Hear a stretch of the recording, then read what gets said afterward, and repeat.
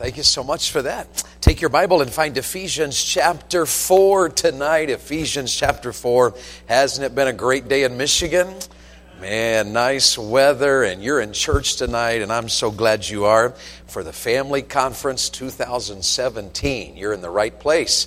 And we have guests tonight. We expected now you folks from Trinity. We're glad you're here, but we expected you. And you folks that are guests, we're just really glad you came to join us. God bless you for doing it. It's been a great day, and you're in the right place. The music's been good tonight, hasn't it? I was a little worried about y'all. I think you were lying, though. You were singing that joy, joy, joy, but you didn't look it. I was a little concerned. Maybe we had to have a service and get some things right first. But be back now tomorrow night. I don't know if I've told you or not, but tomorrow night, Pastor's singing a solo. And did I get that right, Pastor? Did I misunderstand that?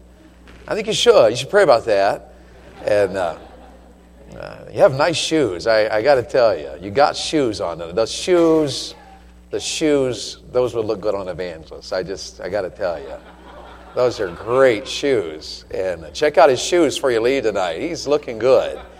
And I'm glad he's your pastor. This has been a good few days so far. I was thinking, he announced there earlier about his son, spilling the water. And I sat there when he told that, and I thought, if the only thing that kid ever does wrong is pour water on somebody else at the restaurant, he's going to be in pretty good shape, don't you think? And hopefully that'll be the top of it. Hopefully he's hit the pinnacle, and it's all good from here. And I don't know that I would hand that to you that easily, but that'd be great if that's all he ever does. But God bless you for joining us here tonight and investing in your home. And here's what we're doing. We're talking about what does a happy Christian home look like anyway. And what we're doing is we're in Ephesians, and we're applying Ephesians to our lives as well as to our homes. Before I read the text, let me mention the book table. Got just several things to show you tonight. Remember last night, one of the truths we emphasized was forgiveness. We have to learn to forgive biblically and fully and freely and completely. And my friend Harold Vaughn wrote the book Forgiveness, How to Get Along with Everybody All the Time. And it's a simple read. It's not deep at all, but it's biblically accurate and practically on target and well worth perhaps your reading. If you're like my family, one of the things we continually battle is having family devotions and finding a way to do it, being consistent with it. We work at it all the time. And we look for ways that we add the Word of God to our lives. We say a verse before we say prayer at the table. We memorize a family verse every week, and we do that at the table. It helps us to get God's Word in our life. We memorize verses before we go to bed. And yet we try to have a family devotional every day, sometime during the day, even if it's brief. And Dr. Vaughn put together My Family Time with God as a tool to just help you with that. Has one page for every day of the year. And so you just open it to the day's date, has a prescribed verse or chapter or passage to read, and then it has a pre-written devotional, and it closes at the bottom with a little challenge. Maybe a song to sing, or it asks a question of the family to answer, or a project to do. And of course, you don't have to do all the projects and things, but it's a tool. And that's on the table. And you young parents that, you'd like to have family devotions, but life's busy and you find it hard, let this be a blessing to you. Ladies, my wife recommends for ladies Terry Chappell's book, The Choice is Yours. Life happens, but walking with God is a decision. That's what this book is about. And then here's the newest book on the table. I finished this book a couple of months ago and profited greatly from it and promptly put it on the table. It's by my friend Carrie Schmidt. It's called Live Lighter and Love Better. And it's 12 biblical decisions for a meaningful life. And it's based on the 12 chapters of the book of Ecclesiastes. A man that was materialistic and had it all and lived what we might say the American dream. I mean, he had everything you could want. Had he lived in our generation, he would have owned every iPhone the moment it came out. And he would have had the latest MacBook and the latest iPad. And he would have bought the latest house and driven the nicest cars. But none of those things that he had in his generation satisfied. And Brother Schmidt, lays out from the book of Ecclesiastes 12 decisions that every one of us ought to make, that if we'll make them, will lead us to have a meaningful and worthwhile life. I have enjoyed this book a lot. And so if that'll be a blessing to you, then you let it be. All right? Hey, God bless you for joining us. Aren't you glad to be in church on a Monday night? Isn't this great? And your kids are over there with Brother Micah. Isn't that super? Tavian's over there. How many of y'all know Tavian? Do you? I had a good conversation with him last night while y'all were in that short ushers meeting. I sat out in the lobby with Tavian and I said, "Hey, talk to me, buddy." I said, "Are you married?" And he said, "No, I'm not an adult yet." And I said, "Well, when you get married, are you going to marry a pretty girl or an ugly one?" And he goes, "I haven't made up my mind yet." I thought, well, that's great. I like that kid. Have a conversation. Ask him some questions. It'll brighten your day. And just a super little guy. I like talking to him. I'm in Ephesians 4, verse 1. If you're there, say amen. All right, verse 1. Now, here's what Paul's doing. You remember this, don't you? He's transitioning from the doctrinal, we might say orthodoxy if we were in seminary, and he's transitioning to the practical, or you might call it orthopraxy if you wanted to be theological. But he's just making a practical application. Now you're saved. You're on your way to heaven because salvation's by grace through faith, not of yourself. It's a gift of God, not of works. He's been explaining all of that to us. I'll come back to that at the end of the sermon because I want you to know you're going to heaven. And now he's transitioning. Now that I'm a believer, now that I know Jesus, now that the Spirit of God indwells me, and now that I know the Lord, here's what he says. "I, therefore, the prisoner of the Lord, beseech you that ye walk worthy of the vocation wherewith you're called." Now that's introducing to us the last half of the book.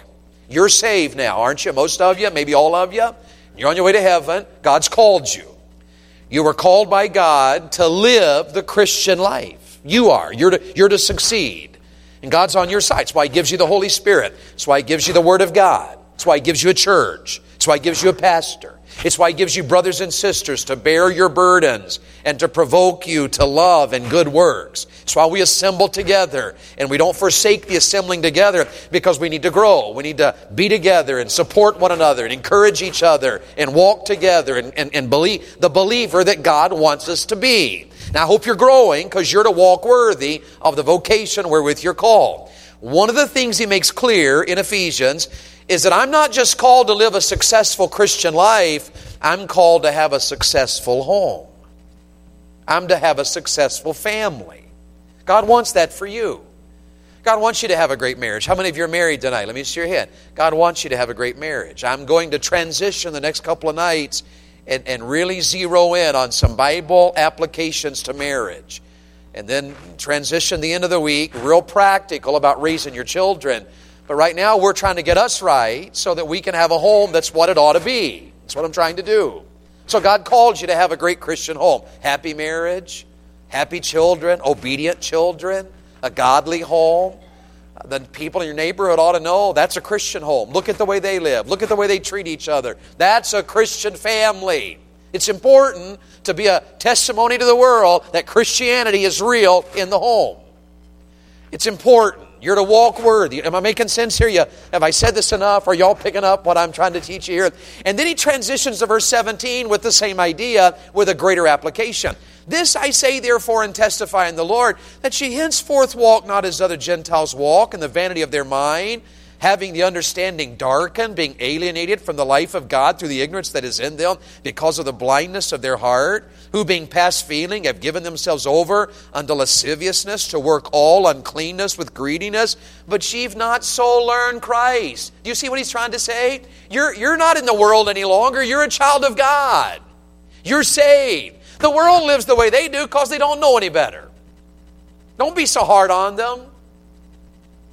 I mean, there's reasons to be hard on them, but they're living the way they ought to live. That's how they've been taught to live. That's all they know. But you haven't learned Christ that way. You're a child of God. You're saved. You're on your way to heaven. And God wants you to have a happy Christian home. And the world doesn't know how to do that, but you're to learn how to do it. You're to have one of those. You are to put off, these next verses are going to tell us, verse 22, you're to put off concerning the former conversation, the old man, which is corrupt according to the deceitful lust. You're to be renewed in the spirit of your mind in verse 23. And in verse 24, you're to put on the new man, which after God is created in righteousness and true holiness. And how many of you are aware of the fact this is a lifelong process? Are you aware of that? I'm a preacher.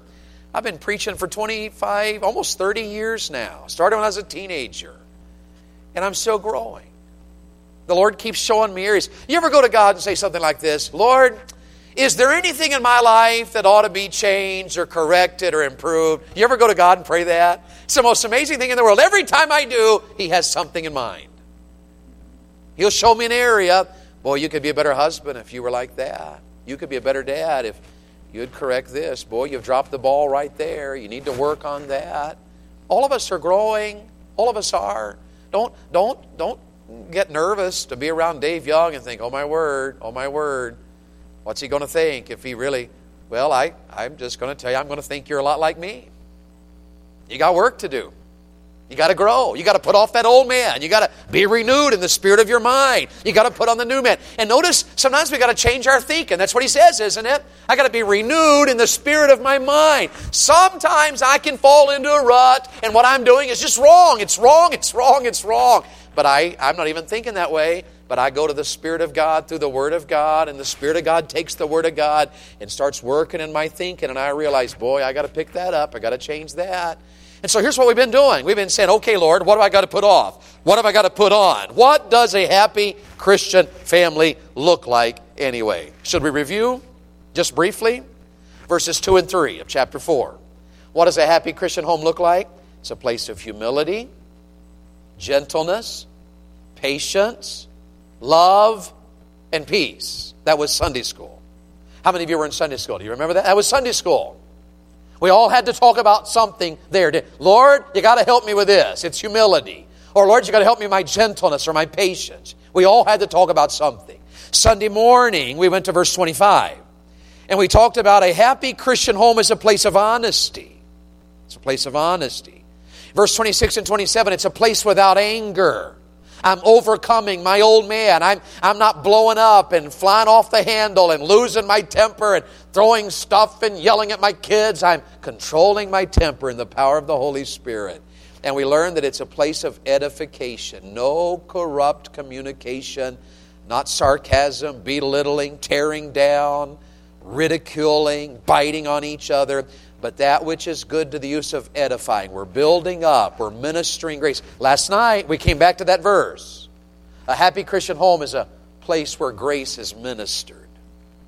All of us have weakness. Don't you men? Aren't you glad when your wife ministers grace to you? And men, that's what you do to your wife. You're to minister grace. You're to serve her grace. We're to do that to our children. We're to minister grace. We're to give it lavishly. Not tear down. Remember what I taught you? If any man among us seem to be religious and bridleth not his tongue. Remember that verse? We looked at each other. Remember that? And we agreed. Boy, we look religious. And don't we tonight? It's Monday night and we're in church. How religious can you get, for crying out loud? And some of you even dressed up. I mean, you're like over the top religious. Look at us. Here we are in church. And James said, if you seem to be religious, but you can't control this tongue of yours, he said, your religion is vain. It's like bubbles. You ever seen children's bubbles? You ever seen those? You dip the little wand in there and you blow. You ever seen those? Aren't they beautiful? Come on, talk to me. Aren't they? If you see bubbles, don't you want to like catch one? I mean, don't you look? Don't you stop and look at those bubbles? And it's the dumbest thing in the world. I mean, they're useless. They're pretty, but they have no value. That's the word vain. When I go to church and carry my Bible and even dress up, but my tongue at home is tearing down and belittling and sarcastic, and I'm biting and I'm harsh, what we learned was our religion's empty. Just like a bubble. Oh, isn't that pretty? But it has no substance. Makes no difference. Has no value. One of the things James is saying there is that if I claim to be religious and yet my tongue isn't in line, you know what he's saying? I'm not as religious as I thought I was. That's a little harsh, isn't it? But notice how simple having a Christian home is. I mean, I'd like to come in here and say, I'm going to give you 5 steps tonight. Do these 5 steps, and I can guarantee you that everything in your home will be perfect. But I can't give you 5 easy steps. But I can tell you, here's what the Bible says. You've got to have humility and gentleness and patience and love and peace if you're going to have a happy home. And you got to have honesty, and you got to control your temper, and the Holy Spirit's got to help you to overcome that. You got to edify. We came last night, you got to minister grace. We learned last night there's got to be kindness in your home, and we learned last night that you got to have forgiveness in your home. Now tonight, we're going to chapter 5. And I'm going to show you 3 more truths tonight in chapter 5. Let's begin in verse 1 of chapter 5. What does a happy Christian home look like? And we'll find the first one tonight in verse 2. Let's read verse 1, and then we'll read verse 2. Be ye therefore followers of God as dear children. Read the next 4 words out loud in verse 2. You ready? Read them with me, everybody. And walk in love. One more time. Everybody get them. And walk in love. All right? Now here's the truth I want to show you tonight. You ready for this? A happy Christian home is a place of... Now we've already learned that in Sunday school, but it is so important. He came back to it again in chapter 5. As I walk my Christian life, I'm to walk in the Spirit. I'm to be filled with the Spirit. I'm to learn the Word of God. And as I do, you all help me tonight. The fruit of the Spirit is love. Jesus said to us, remember this? Jesus said, they said to Jesus, what is the greatest commandment in the law? And Jesus said, you remember? Thou shalt love the Lord thy God with all thy heart, thy soul, thy mind, thy strength. And they didn't ask, but he added one more. And he said the second greatest commandment is just like it. Thou shalt love thy neighbor as thyself. Now that sure sounds pretty, and it's a nice thing to memorize and to say, but it really matters in your home. Do you love God? Are you walking in love? Do you love God? Is He first in your life? Now, if you love your spouse, would this not be obvious? If you can honestly say, I love my spouse, would it also be safe to say that she's first? Would it? My wife, my sweetheart, she dated other guys before she met me. She did. Wimps. Now, they're nice guys, and I'm friends with some of them, but they don't exist anymore. Because she married the man. Y'all follow where I'm going here? I'm number one. She loves me now. You know what my wife calls me? I shouldn't tell you this. She calls me handsome hunk of man. You can just call me Dave. Because that'd sure be weird, wouldn't it? But see, I'm number one. Do you love God? Is He first in your life? Is it evident in your finances that God is first? Is it evident in, dare I say it, your faithfulness? Is God first? Do you love Him? We're to walk in love. In your home, is it obvious that love is there because you love God first? It's their first, I love God. Love Him with all of my heart.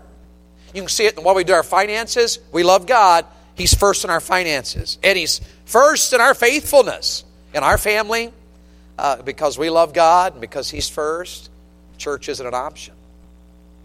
We always go. Go to Sunday school, we go Sunday morning, go Sunday night, we go Wednesday night.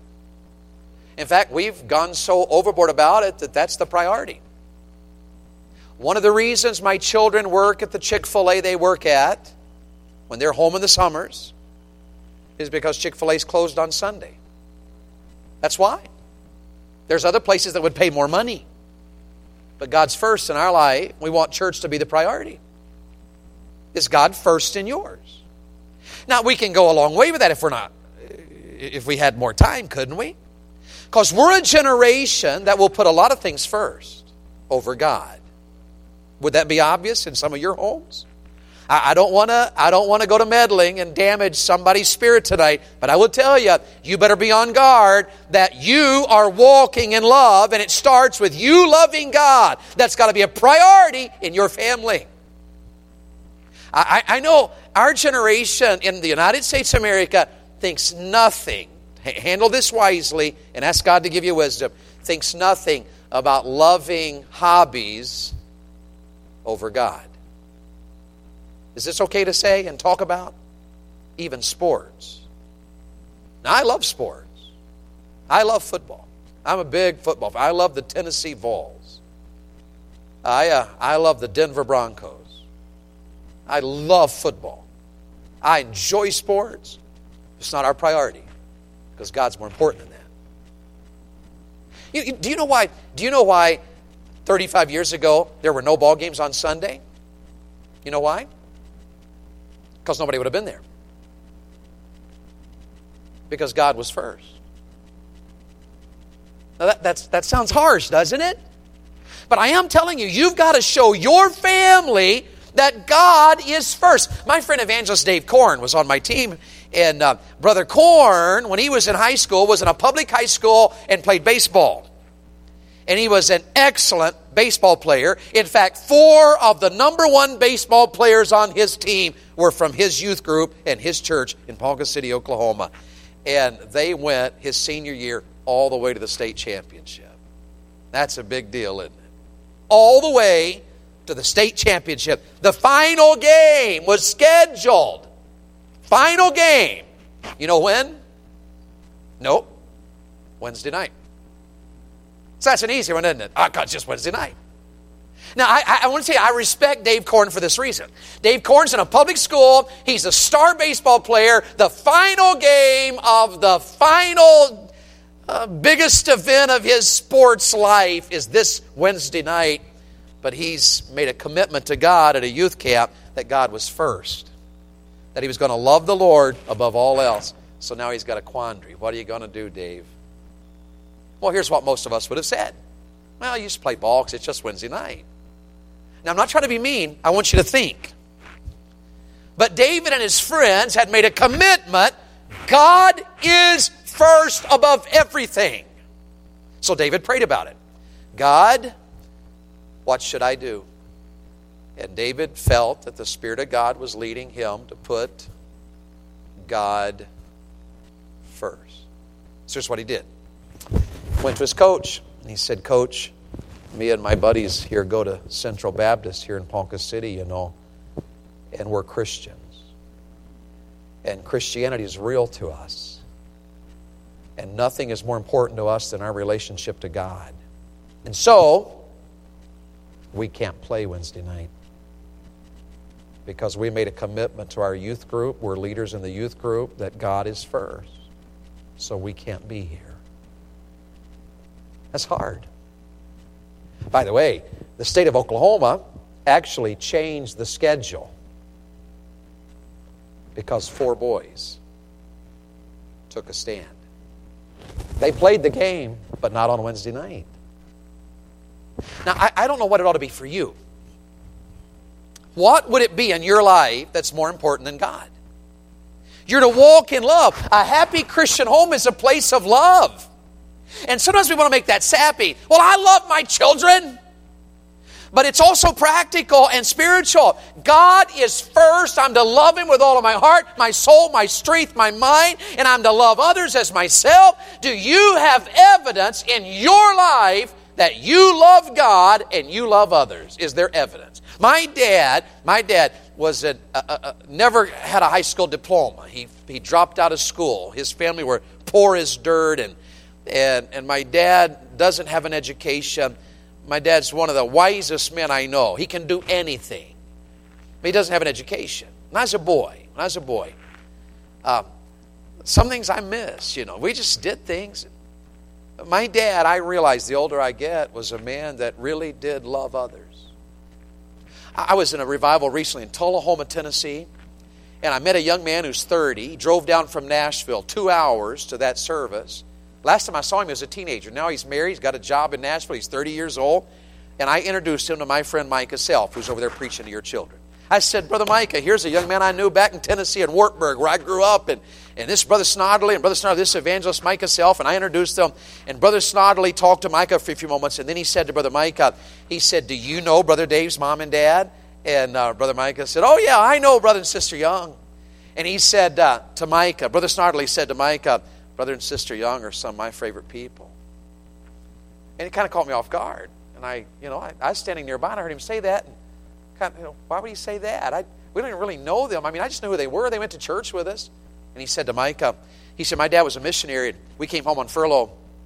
And he said, it just got tough. We didn't have any place to live, and somebody let us move into this old farmhouse for the winter, and we didn't have the money to buy heat, and we barely had groceries, and we had gone somewhere one week to preach, and they didn't even give us an offering, and we came back, we barely made it home, and we didn't have any money, and my parents were worried, and we kids were worried, and my dad said, kids, we really need to pray, he said, because we don't have anything to heat the house with, and it's getting really cold out, and he said it was a really down time for our family, and he said we drove back and got there, and on the afternoon, after driving all night and a day, and we pulled up in the yard of that old farmhouse, and he said to Mike, Brother Dave's dad was in our yard. And he had a truck and a wagon loaded down with firewood.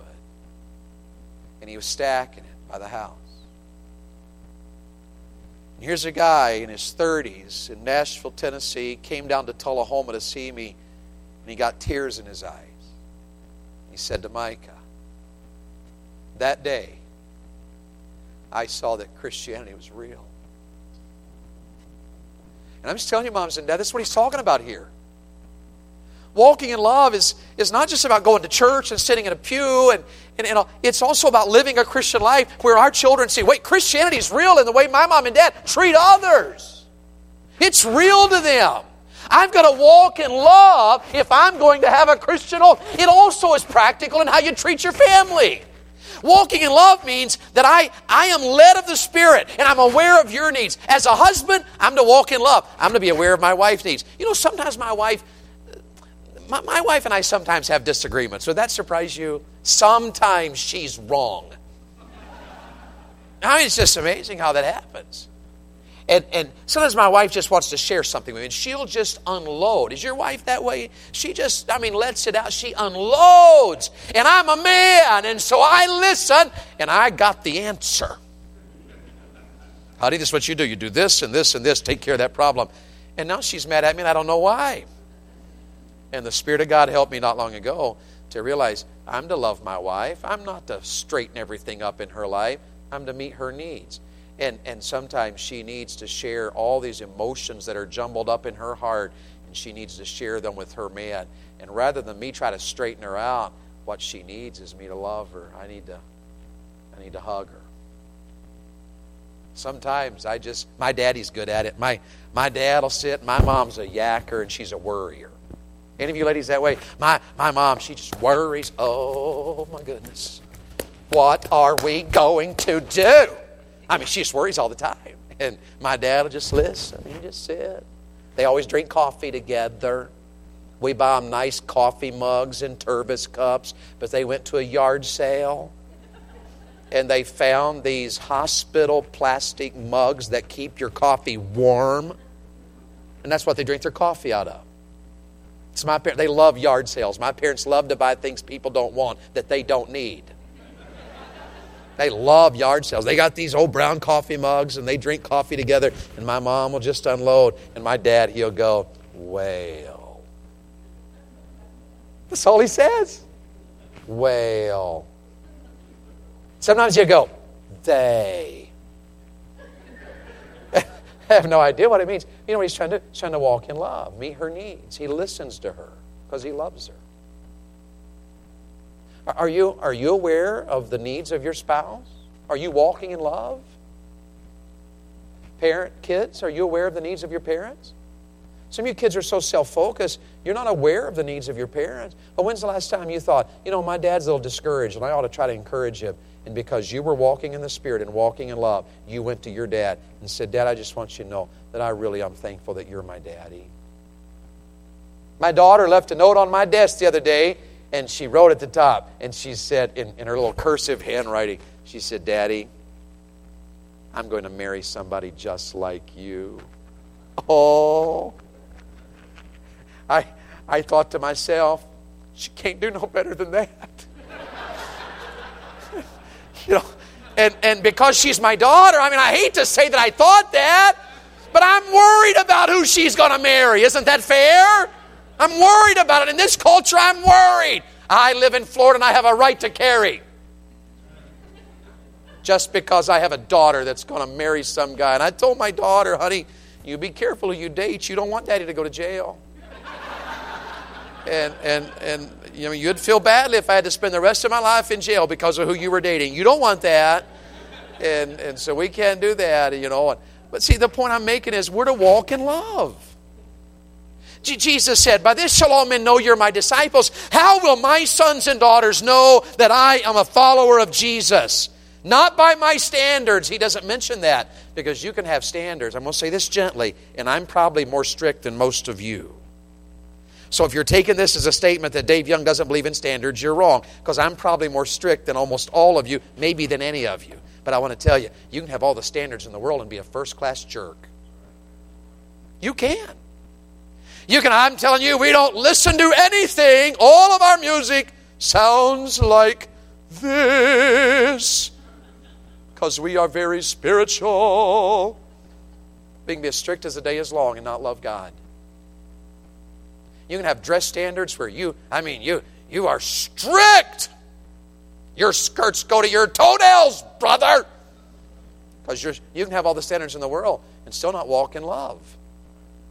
By this shall all men know you're my disciples if you have love one to another. If your home is not characterized by love, where you love God and you love others and you love the members of your family and you minister love to them and you're aware of their needs and you're cognizant of, boy, this is my wife's need, this is my husband's need, this is my son's need, my daughter needs me right now to do this, and I'm aware of how can I serve you and meet you. If I'm not walking in love, then I don't have the Christian home I ought to have. Am I making sense tonight? So how are you doing? I'm asking you again, grandparents, would your grandchildren see evidence in your life and at your house and in your marriage and in the way you treat others? Would your grandchildren see evidence that you're a real, genuine Christian? Daddy, mom, sons and daughters, would your parents be able to look at you and see evidence by your walking in love that you're the real deal, that you're a genuine believer? I'm not trying to be a liberal tonight. I'm telling you what the Bible says. If you're going to follow God, He says, walk in love. So what in the world does a happy Christian family look like? It's a place of love. Now I got to tell you, the next one is huge. The next one is awkward. The next one is tough.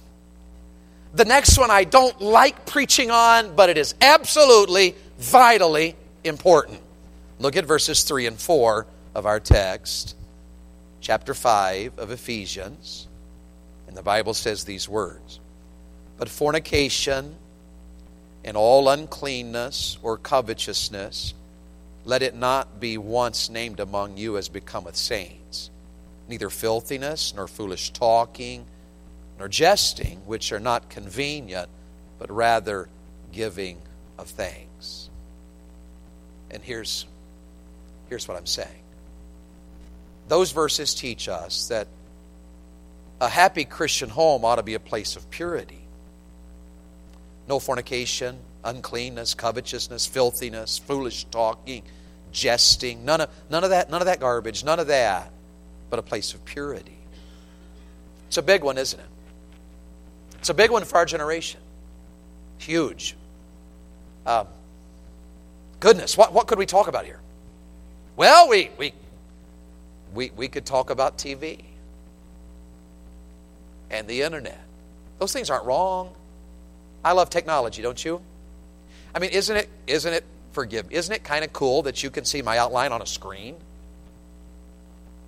It's not every church does that, but when you can, it's helpful. It's technology.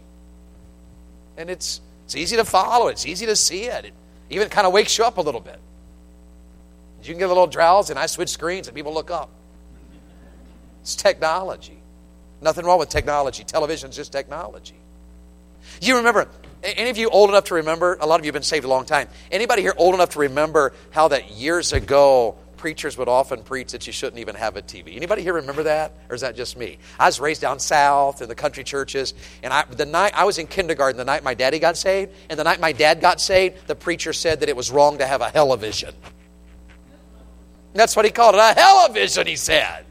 My dad got saved on a Monday night in a revival service the year I was in kindergarten and drove home that night.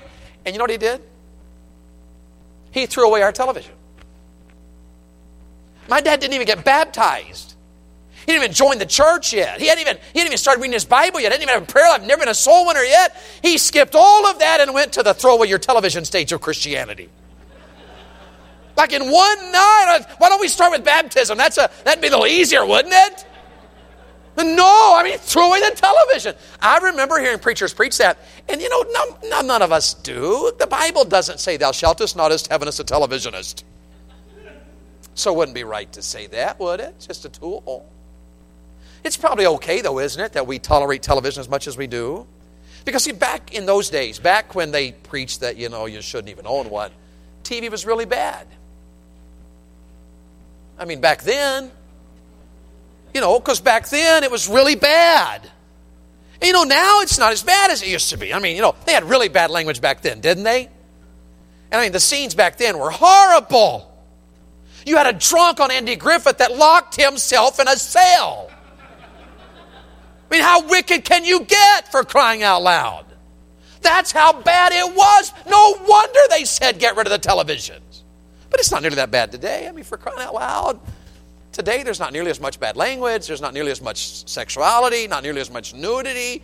It's not so bad that we tolerate 5 and 6 and 7 and 8 hours of TV a day in the average home. Or is it? Now, see, I don't know what you ought to do, but I think you ought to apply the Bible. You're saved. You ought to say, Lord, are we walking in purity in our home? Are we guilty of tolerating movies in our home that violate your word? Lord, am I guilty of having a steady diet of negative news, and I'm so down, and I'm so discouraged, and I'm so distraught that I haven't had the joy of the Lord in the last 300 years? Would that be you? A lot of Christians are that way today. Fundamental Baptist Church, we sit and watch Sean Hannity and turn on the radio and listen to Rush Limbaugh, and we got all the news. We know everything going on, and we're so bothered, and we're so uptight, and our blood pressure's up, and we're worried to death, and we're concerned about ISIS and Hillary and Trump and Bernie Sanders and the Supreme Court, and I'm telling you we're down and we're discouraged, and we act like God's dead. Is it worth it? We're to be pure. We're not to let the things of the world destroy us. Here's some stats for you. I just put it on the screen for you. The average 8-year-old in the United States of America spends 8 hours every day on media. The average teen spends 11. And I read today, and looked it up just to see if I had it right. Today, over 80% of the teenagers have a smartphone. Now, I want to go on record as saying we're in terrible trouble. I own one, so I'm not against them. But I wouldn't give one of these to my kids if you paid me $1 million. I just won't do it. Now, especially if it's unfiltered.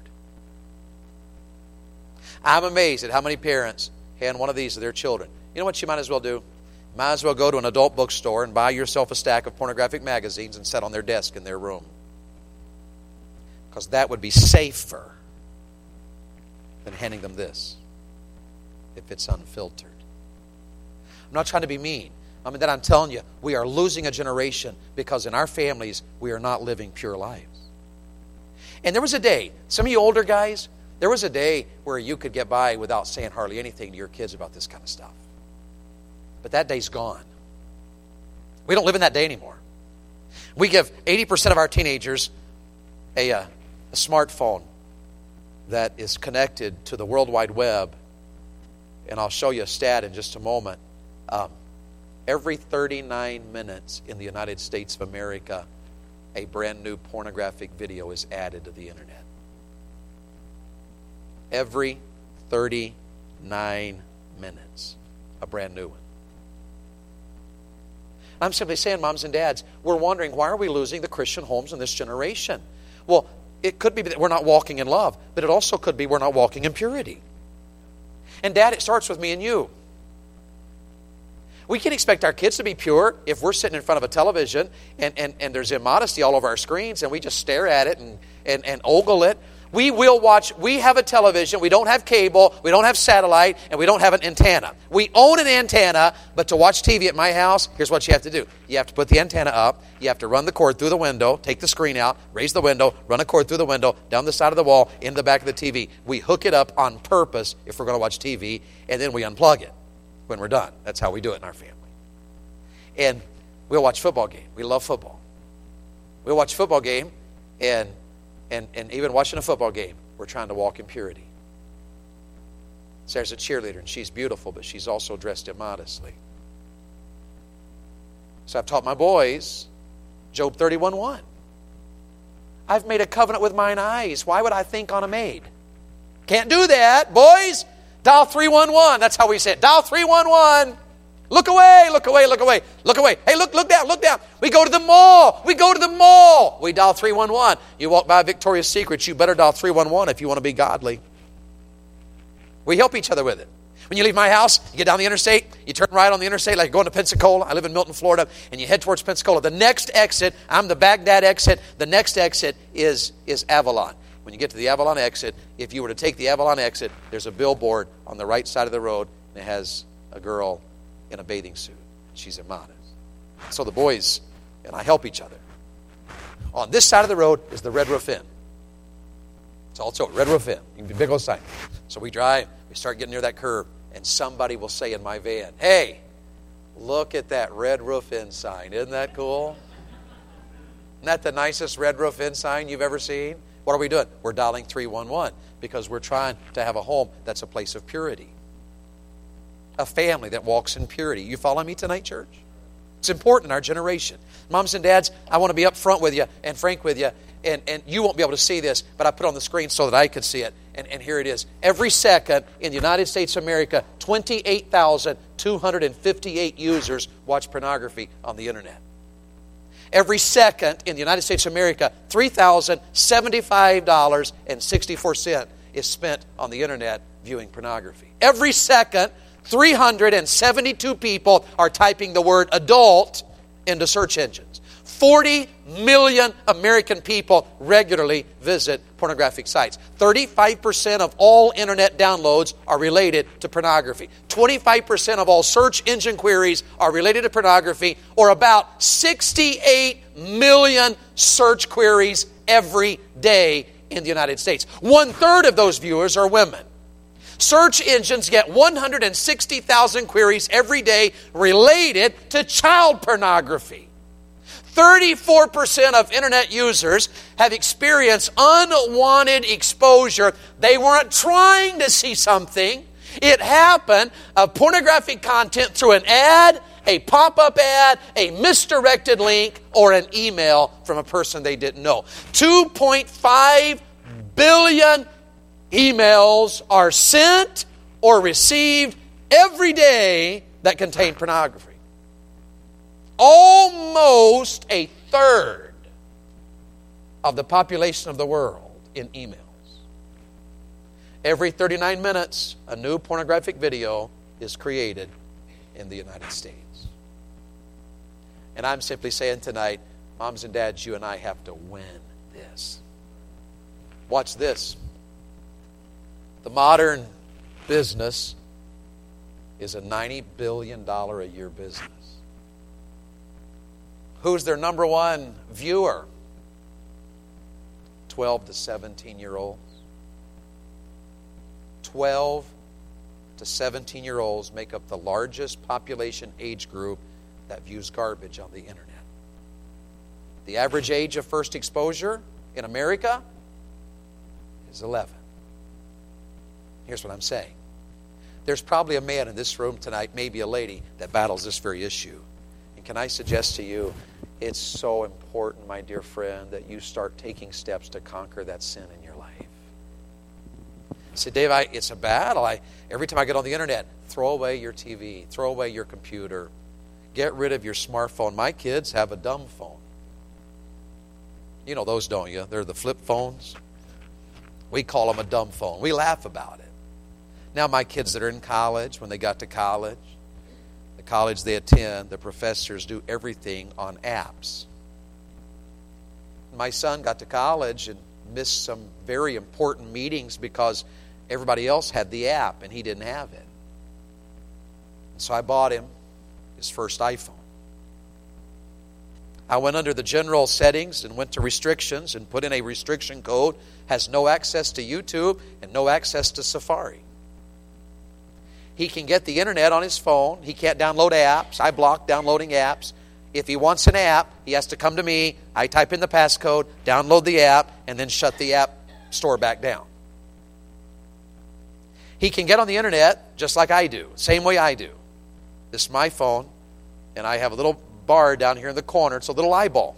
The only way I can get on the internet on this phone is through that little eyeball. It's called Covenant Eyes. I pay $15 a month. My kids have Covenant Eyes. My iPhone or my MacBook that you're looking at right there has Covenant Eyes. My iPad's over there, has Covenant Eyes. My wife's computer has Covenant Eyes. We use Covenant Eyes, which means that it filters. It's a protection. And not only that, it's accountability. My son, his use of his phone, I get an email every 3 days that alert me to everything he's seen.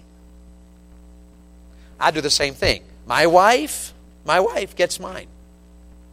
She called me today, texted me today and said, "Hey, honey, I just got your Covenant Eyes report, and it has one item on it that it says Covenant Eyes blocked." And it did. It was a news report. There was a news site. It was a news story that I was looking up, researching a sermon illustration, and I clicked on that news site, and Covenant Eyes blocked. I don't know why they blocked it. It must have had something on it that signaled this is not a good site. Shut it down. I never saw the site because Covenant Eyes wouldn't let me open it. But my wife got a report that I tried to. Micah Self got that same report because he and I are partners in this matter. You know why? Because I want to have purity in my life and in my home. And I've come to this family conference to challenge you to do the same. Moms and dads, you are absolutely responsible in the sight of God to be careful what your children see on a television. 2/3 of young people in the United States of America have a private TV in their bedroom. And I'm going to say it as gently as I know how. That's the dumbest thing I've ever heard in my life. Because you turn the television on and try, you can see garbage. You don't even have to try sometimes. I've turned the television on twice in recent months in a motel room. My wife and I were staying in Chicago, Illinois. We were speaking at a couples retreat at First Baptist Church of Hammond. And we were at a really nice motel, and I spoke 13 times, and she spoke 2 times, and man, it was busy. 3 days of preaching and teaching on the home and the family, and I went back to the motel room. We're at the conference. We didn't even leave the conference center. I walked out of the conference. We got a cup of coffee, went back to our motel room, and she went into the restroom, and I almost never turn a TV on. But I did. Thought I'm just going to relax, just see if something. It's in the afternoon. I reached down in this motel, turned on a television with a remote control, and it was open nudity. I couldn't believe it. I just turned it on. I didn't even try. I wasn't in an adult bookstore. I was just going to relax and watch something, see what's on. Now you say, well, Dave, that's an extreme case. I hope so. But I fear that it's not as extreme as we want to think it is. So I'm simply saying tonight, you want to have a godly, happy Christian home, you've got to pursue purity. So it matters what you watch on television, it matters what's in your DVD collection, and it certainly matters what you do with the internet. Moms and dads, if you got an internet at your house, put a filter on it and pay whatever you have to do pay it. Just pay it, find it, research it, figure it out. If your kids have an iPad, you better shut down. You better restrict things on it. You better shut down the App Store. You better be careful about iTunes. You better be careful about Kindle. I'm telling you, this generation, by the way, here's how I say it. Catch this. Pornography today is accessible because it's free. Or because it's on the internet. It's affordable because you can get it free. It's anonymous because you take a phone, you can hide it. The privacy of a bedroom, in a car, at a friend's house. We don't let our kids spend the night at other people's houses. Because many of the homes that my kids have friends in that house, they have open access to the internet. And I don't want my 9-year-old spending a night at somebody's house and seeing stuff on the internet that she's not yet prepared to even understand, let alone see. So you got to walk in purity. Now, I don't know what you ought to do. For us, we've gone overboard. We have covenantized. My teenage son, my 17-year-old has a flip phone. My 14-year-old has a flip phone. You can text on it. You can call on it. Has no access at all to the internet. Why? Because I want to have a Christian home that is pure. I want my son, my daughter to be protected from the garbage of this world. I'm responsible. And moms and dads, so are you. Grandparents, I want to say something. Listen carefully, because some of you grandparents have access to the internet at your house, and you don't know because you just use it for banking maybe, or maybe to post a Facebook post. But I counseled a young man recently, and boy, he was heavily addicted to pornography. And I said, son, where did this start? Because I line out, try to find out where it started, because sometimes it's an abusive matter that needs to be dealt with legally. And I'm asking questions, this counseling situation. And he said, well, my mom and dad never had access to the internet. And because I had said, was it at home? I'm trying to coach him a little bit. And he said, no, it was at my grandparents' house. Because they didn't understand the internet, he said. And so they'd let me play games on the computer. And when they weren't around, I found out that there were some sites I could look up. And that's how I got addicted to pornography.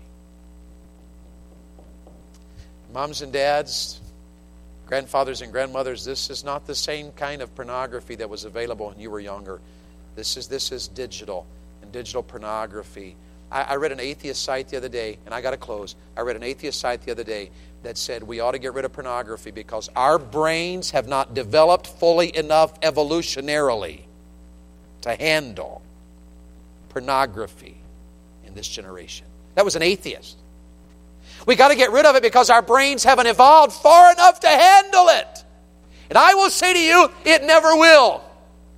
Nobody is strong enough, wise enough, able enough to handle it. So we've got to walk in purity. So I ask, how are you doing? Would there be somebody in the building tonight that ought to repent? God, it's me. I'm such a failure in this area. Grace is available if you'll humble yourself. And if you'll get in the Word of God and you'll memorize God's Word and start walking in the Spirit, you can overcome it. You can be free. You can be free. The Word of God and the Spirit of God can set you free from internet pornography. If you're a teenager and you're battling it, you don't know what else to do, write me. I'll help you.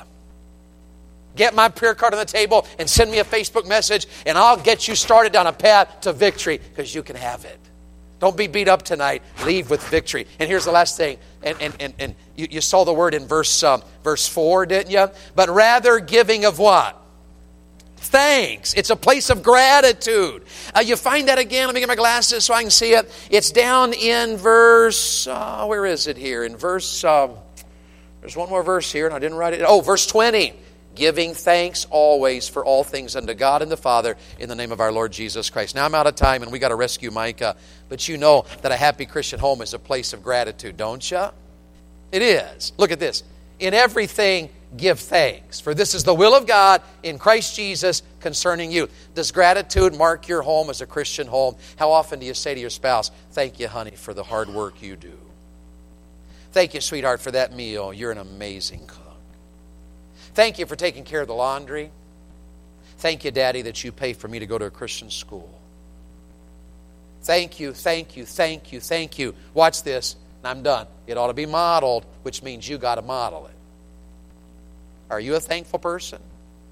Isn't it easy to complain? This old car of mine, it's 5 years old and got 40,000 miles on it, and I'm mad about it. And shame on me. Are you thankful for the house you live in? Aren't y'all blessed? Talk to me. And aren't we often griping and complaining about it? You ought to model it. You ought to mentor it. Say to my kids all the time, did you tell Mom thank you for that meal? Here's what we say.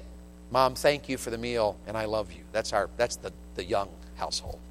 Thank you for the meal and I love you. Thank you, I love you. We say that a lot.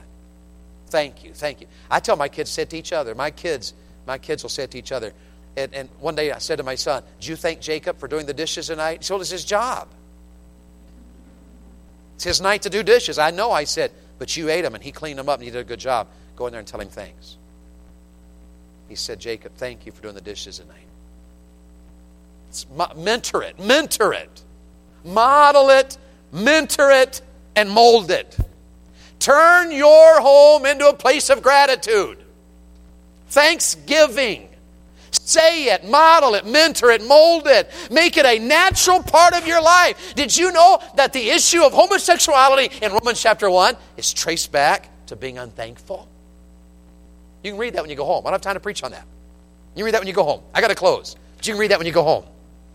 You can. You can go home and read that because it's tied to being unthankful. God has a plan for your life, and He's been good to your life, and He's blessed you. Moms and dads, what in the world does a happy Christian home look like? Well, I've tried to show you Sunday school, Sunday morning, Sunday night, and Monday night. And if you were straight up honest with God, what would you have to work on, change, add, alter to have this kind of home?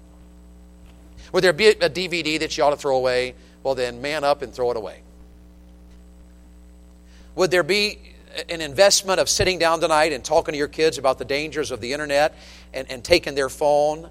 My kids have passcodes on their phone, but I know the passcode. I paid for that phone. I own that phone. I pay the monthly bill. It's my phone. I let you use it. If I want to look up what you're looking at, I know the passcode. Now, I'm not mean about it. My kids have given me their heart about it because we've worked on this for a long time. My kids, every Monday, my kids and I text. Anything you're struggling with? That's what we did today. Early this morning, I had devotions. I prayed, and I sent my kids a text individually. I've been praying for you this past week that you're walking in the Spirit. Anything you're struggling with that we ought to pray about that I could help you with? One of my sons said to me recently, Dad, I was on Kindle the other day and I saw a book. It had a bad picture on the cover. My thought life has struggled this week. He and I said, let's meet and pray about it.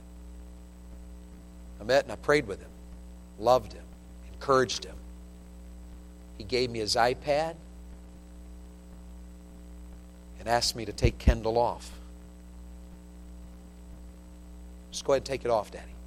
Because I don't want that to happen again. It doesn't happen overnight, church. It happens because you're pursuing a godly home. Talk to your kids. Talk to each other. Pray tonight. It's time to go.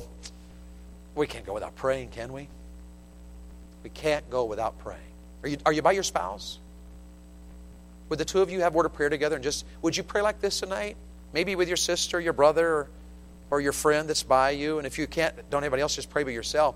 But would you take a moment and pray like this tonight? God, I want to have a Christian home, and give me the wisdom to handle these things. Give me the wisdom to grow. Help me, God. Help our home. Help our children. Help our grandchildren. Could you pray like that tonight before we go? Would you? Would you do that? It's Monday night. Maybe you're like my dad. You're sitting in a Monday night service and not on your way to heaven. But you could be, because Jesus Christ died for your sins and was buried and was raised from the dead. And I'm going to ask a pianist in a second to play a couple of verses of a hymn. And we're going to pray. And if you'd like to know you're going to heaven on a Monday night, you come see me and I'll get a counselor to help you know tonight that you're going to heaven.